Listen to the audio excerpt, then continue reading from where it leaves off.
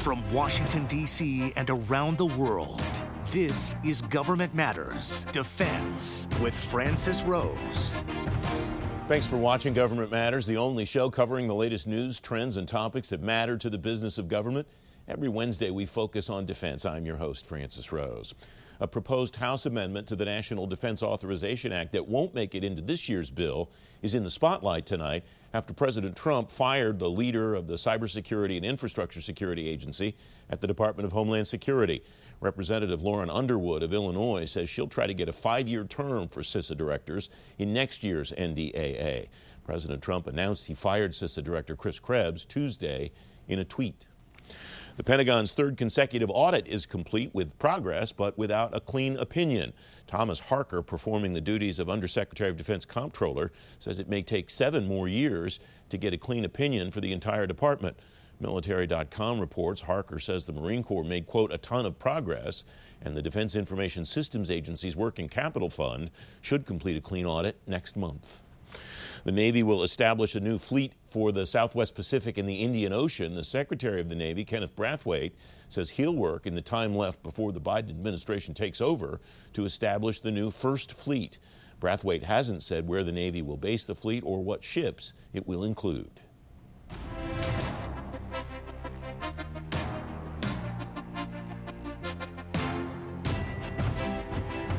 Senate Appropriations Committee's budget mark for fiscal 2021 includes big increases for F-35 funding and big cuts for research and development. The request would cut RDT&E spending by $2.1 billion next year. Major General Arnold Punaro, U.S. Marine Corps retired, is CEO of the Punaro Group, member of the Defense Business Board. Arnold, it's great to see you. Thanks for coming back. Is it fair, using the information that I just laid out there, to call the F-35 program a winner, to call RDT&E losers, or is it more nuanced than that, Arnie? I think, Francis, glad to be back, and I think we need to put this in perspective because I don't think this is really a case of winners and losers. You have to look at the total. The total in the appropriation bills, including MILCON, $739 billion, which is the bipartisan budget agreement, and that means DOD is spending about $2 billion a day. And there's $100 billion still in the research and development accounts, $130 billion in the procurement accounts. So the R&D accounts, even with that shift of $2 billion, which is just one day spending and a very, very minuscule percentage of the overall total, the R&D for microelectronics, hypersonics, quantum, robotics, all the things that are keys to the future are funded very robustly in the procurement bill. Obviously, they've added some ships and airplanes, and which means they're focusing a little bit more on the present than the future, but I do not think they've underfunded R&D at all. I appreciate the nuance because I get caught up in the same game I think other Pentagon observers do, which is trying to make this into a horse race. And it sounds to me like what you're suggesting is the most important thing is, are we or are we not continuing to align budget priorities with the national defense strategy? That's what I'm reading between the lines. Is that fair, Arnold?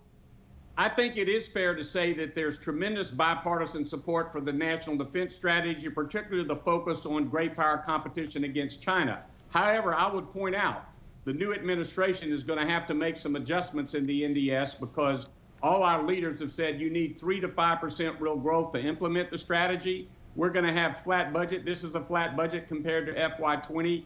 The current administration projects a flat budget going forward with the deficit pressures and other pressures we have. So we're going to have a strategy force mismatch, and that's got to be corrected. You just can't have a wish list for a strategy. You've got to make it realistic. So there are going to have to be some adjustments there. And the dynamic as far as making those adjustments is interesting to me because I don't recall a time that I've been paying attention to this stuff, Arnold, that I have seen both political parties with disagreements about how to proceed moving forward. The chairman of the HASC, Adam Smith, said recently he doesn't want to cut the defense budget, but he sees fellow members of the Democratic caucus in the House that would favor that. And we see in the Senate there are a number of Republicans that are at least thinking, if not saying out loud, about what to do about deficits. So there aren't the clear markers that I see moving forward that there normally are. Do you see clear markers in those areas, Arnold? Actually, Francis, again, I look at the long march of history here. In the last 56 years, we've had divided government for 36 of those years, and our national security has fared very well. I mean, I was the staff director of the Armed Services Committee when we had to work with some of the same issues that Adam Smith has outlined that members of his caucus are concerned about. The ICBM leg, the MX at the time, there was the Strategic Defense Initiative, there was the B-2 bomber, and there was a lot of talk about, well, we've got to cut those. But when it was all said and done, national security, in my day and in today's day, with the leaders on the two authorizing committees and appropriation committees, they've approached these matters in a very bipartisan way. Joe Biden was in the Senate with my boss, Senator Sam Nunn, for 24 years. He's a mainstreamer when it comes to national security policy. All his top people that are around him, the people that he's named for his defense transition team, these are Pentagon savvy, very strong pro-national defense. So frankly, there's always this Sturm and Dern doing the markups and back and forth. But in the final analysis, I'm very confident we're going to maintain a very strong national security going forward. I want to call on your knowledge then of the figures here as you just outlined. And you mentioned President-elect Biden's national security team that's going to be working on defense issues as soon as they're able to start to do so. What should industry be thinking about regarding a new national defense strategy, or more broadly, a new national defense posture in a Biden administration? Well, we know him very well. He's well known to us. His top people are well known to us. He's been in government, in the Senate, in the vice president's office, worked with our industry once he left government. So he's a mainstream person. I think there are going to be some priorities of his that are different from the current administration. Obviously, he's going to want to strengthen our relations with our alliances. Our industry is very supportive of that. He'll probably rejoin some of the treaties that have been left in recent days. You know, and I think we understand and realize that from industry's role to make sure we have the world's finest military, you recruit and train the best people. You give them constant and realistic training, of some of which industry supports. And we want to give our warfighters the very finest technology so they're never in a fair fight, whatever that fight in the future may be. So industry's role is going to continue to be critical to implement the national security strategy that a new president will implement. But again, there's strong bipartisan support for great power competition, and particularly against China. I don't see that really changing. And so we look forward to working with the new administration. Again, the people that are around him, the people on the transition team, the names you hear, the great mentioners speculating about senior jobs in the Pentagon, these are people that we know in industry really well, and we will be very, very supportive of them. Arnold, there's always more to talk about than there is time to do it. Thank you very much for coming back, sir. Anytime. Great privilege and pleasure. Up next, creating a NATO for the next generation. Straight ahead on Government Matters, how the treaty organization can change for the future. You're watching WJLA 24/7 News.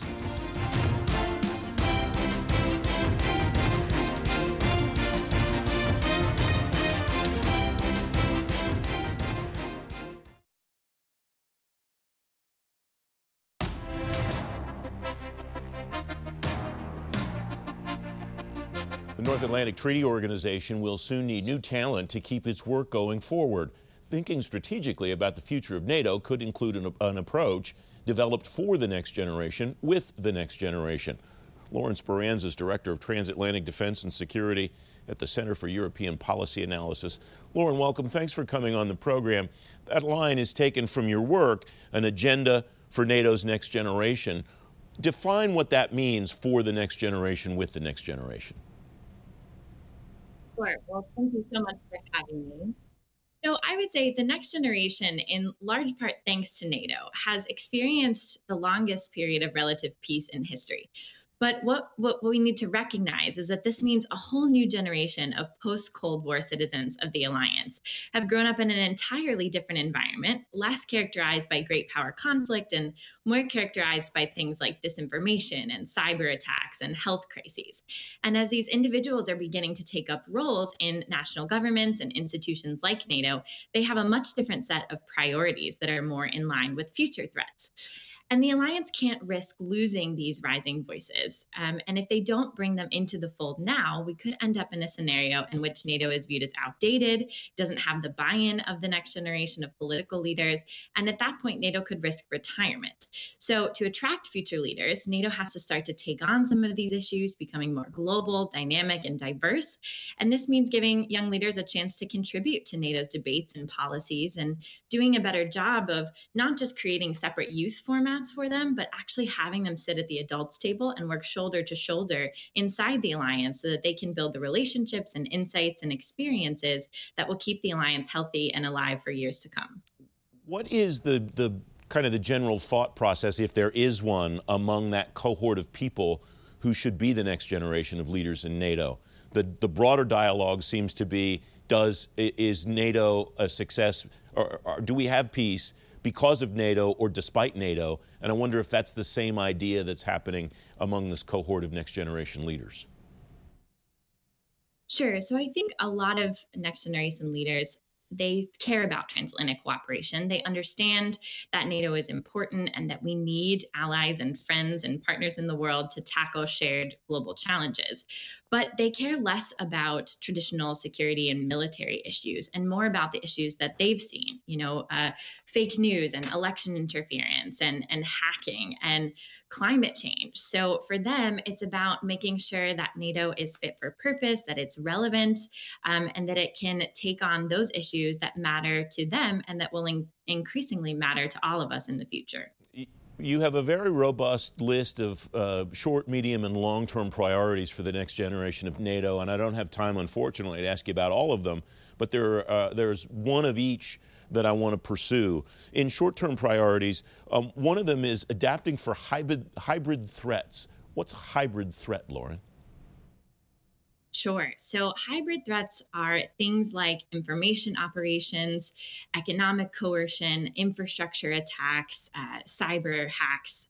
These are things that fall below the traditional threshold of military conflict. And so they're very difficult to tackle, especially for a military alliance like NATO. But this matters to millennials and Gen Zs because they're growing up in a world where these are so prevalent. And these hybrid threats are part of foreign malign influence campaigns that Beijing and Moscow are waging against the transatlantic community. And I would say we're in the hybrid war right now. These things are happening all around us: chemical attacks, election interference. And we need to take the initiative as the alliance and get ahead of the curve and not just stand by and react. A medium-term priority that you suggest is building a digital NATO. Does that mean digital operations in each country, in each of the member NATO countries, or NATO as its own entity building a digital NATO?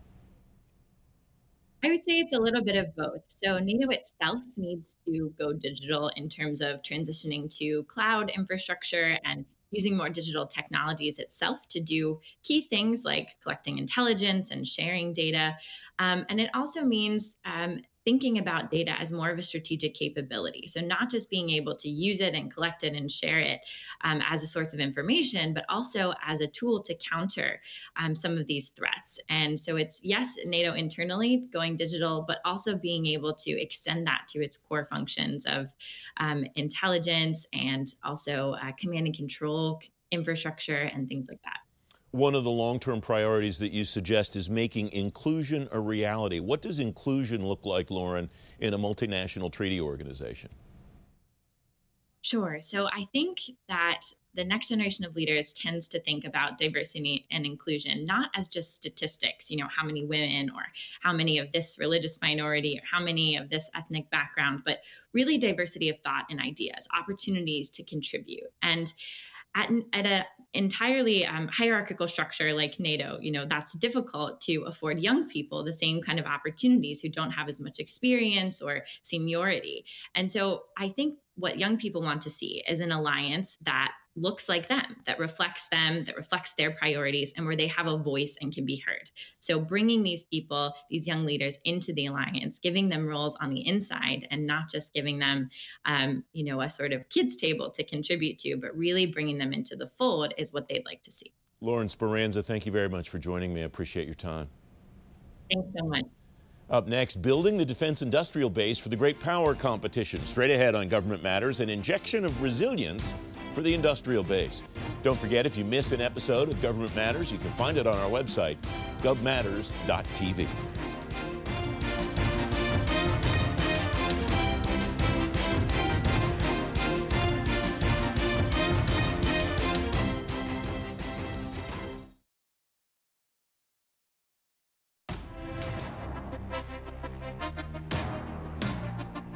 Welcome back. The Defense Department spent a lot of time and money in the last 8 months shoring up the defense industrial base. That work will not end when the pandemic fades.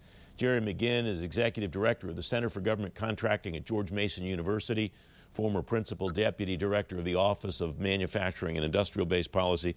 Jerry, welcome. Thanks for coming back on the program. Your latest work, in which you're writing about the DIB, points out two places where the defense industrial base is well postured. The first one, basic authorities, regulations, structures, and tools available to government are solid. Why'd you come to that conclusion, Jerry? Yeah, well, thanks, Francis. Great to be back on. As you know, I've been working and plowing these fields for several years now. So I was excited to take a step back and do this longer look at kind of how we're postured for great power competition in terms of mobilization. And I came to the conclusion on those two areas because of the COVID response. You know, that was, I mean, as close to as a national emergency, national security emergency as we had since World War II, really.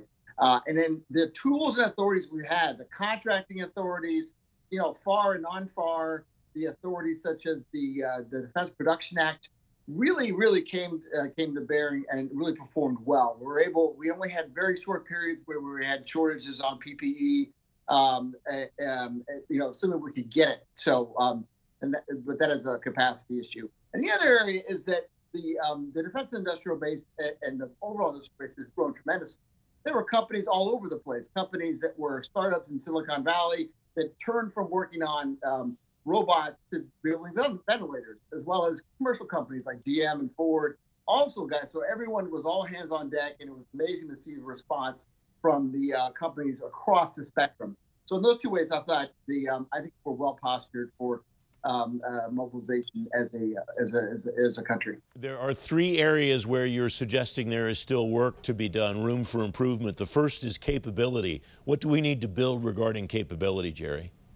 Yeah, so capabilities is kind of what we have at our fingertips. So this is, and so there's technologies we need to focus on. Those are, you know, kind of well known. There's been talked about, you know, AI, hypersonics, robotics, you know, these kind of autonomy, these kind of capabilities we need to strengthen. And we also need to bring capabilities that are no longer onshore, bring some of those back. So it's just rare earth processing, and things like that. And today there was actually an announcement from DoD awarding 3 contracts on rare earth processing. So we need to bring those capabilities back or develop the new capabilities. So that's the capability side. Do we need to bring that capability back to the United States, Jerry, or just bring it back to our allies rather than having it in a country that's our adversary? That's a great point, Francis. So the key, in my view, is that we have to get out of the China business, right? So those are where we have single sole source situations with regard to China or other adversary nations such as Russia. And that's where the focus needs to be, not on just building everything in America, because we have close allies, you know, on north and south of us that have tremendous capabilities in terms of mining, in terms of production that we can use, as well as, you know, our partners, our Five Eyes partners, Australia, the United Kingdom, in Japan. I mean, and we have natural and existing industrial partnerships, and we want to build on those because, as I've written in other words, we sometimes we need a little help from our friends. We don't need to do it all here. We don't need to buy America only.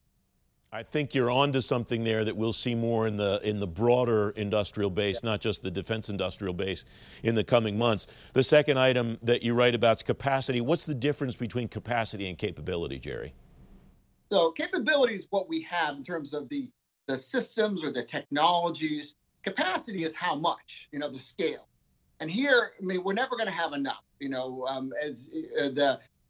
we're talking with shipbuilders, you know, 70% of their suppliers are sole source, mom and pop shops. So you're not going to rebuild, you're not going to build redundancy up and down the scale, but you want to have enough so you can have real competition. You want to think about think about World War II and the number of aircraft companies. You had Lockheed, you had Martin, you had Grumman Aircraft, you had all these companies innovating, developing new ideas. You need to have more of that in terms of capacity. And the ways to do that are through things like the middle tier acquisition, where we're doing prototypes to help build those capacities. So we want more of that, and that is capacity. But we're never going to have enough. We don't want to have too much either. So this is not a recipe for overproducing, but you need to have some capacity so you can continue to innovate. We have about a minute left, Jerry, and the third item is resilience. How do we build more resilience into the defense industrial base? I know it will take longer than a minute, but give me 60 seconds.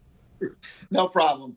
So capability, capacity, the balance of that is what leads to resilience. So if you have enough capabilities and you have enough capacity to do more than, build more than one aircraft, for instance, then that leads to resilience, because resilience is about being able to, if you suffer a number of attacks or shortages, that you're able to respond to that. So to do that, we need a couple of things. One, we need to improve how we plan as a nation. We've got a bunch of overlapping authorities, overlapping executive orders. We need to improve that at a top level. But planning is not going to fix everything. So we need to have resilience by having that capability capacity across the industrial base. And we really need to focus on things like cybersecurity that prevent us from all being knocked out in the event of a massive cyber attack.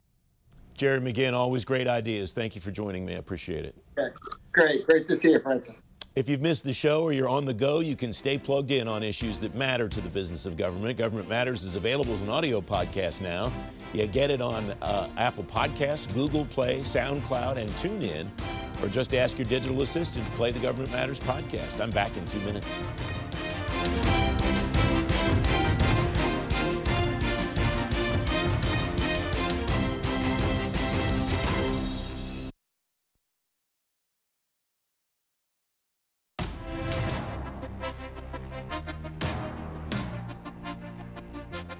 In tonight's event spotlight, GAIN 2020, the government marketing conference, is virtual this year. You'll learn how to reach your remote government prospects from the industry's brightest minds. GAIN will also host training workshops and a lot more. You can learn more and sign up at govmatters.tv/events. The conference is underway. You can watch content online through tomorrow. That's the latest from Washington. Join me weeknights at 8 and 11 on WJLA 24/7 News and Sunday mornings at 10:30 on ABC7. Stay plugged in on issues that matter to the business of government. Thanks for watching. I'm Francis Rose.